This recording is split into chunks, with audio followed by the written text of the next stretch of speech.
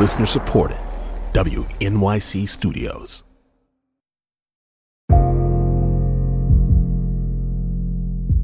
On June 3rd, as streets filled up with protesters from Brooklyn to the Bronx, a beloved New York City summer tradition was taking place. But this time at home. Over 24 people turned on their computers and sat down to read Shakespeare. Richard II by William Shakespeare.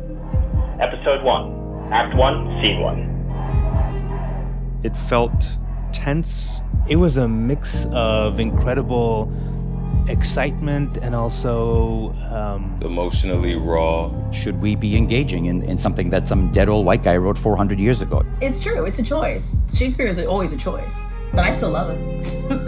I actually love Richard II. For me, it's Shakespeare at his best. It's complex. It's messy. The play begins in the wake of a murder. A deep crime has been committed. It's a battle for control and power. And who gets to wear the crown? How is this play relevant to today?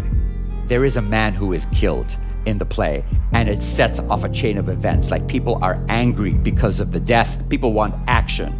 We're in a moment that is very similar. We're no longer acting. We're now living.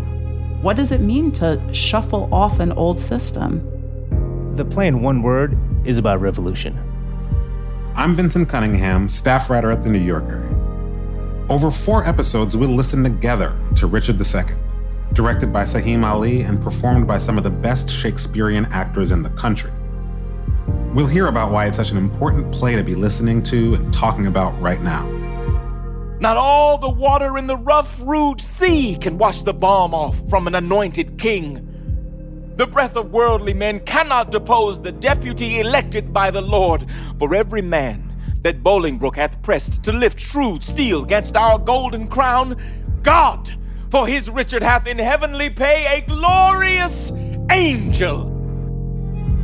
This is Free Shakespeare on the Radio, presented by WNYC in collaboration with the Public Theater, coming July 13th.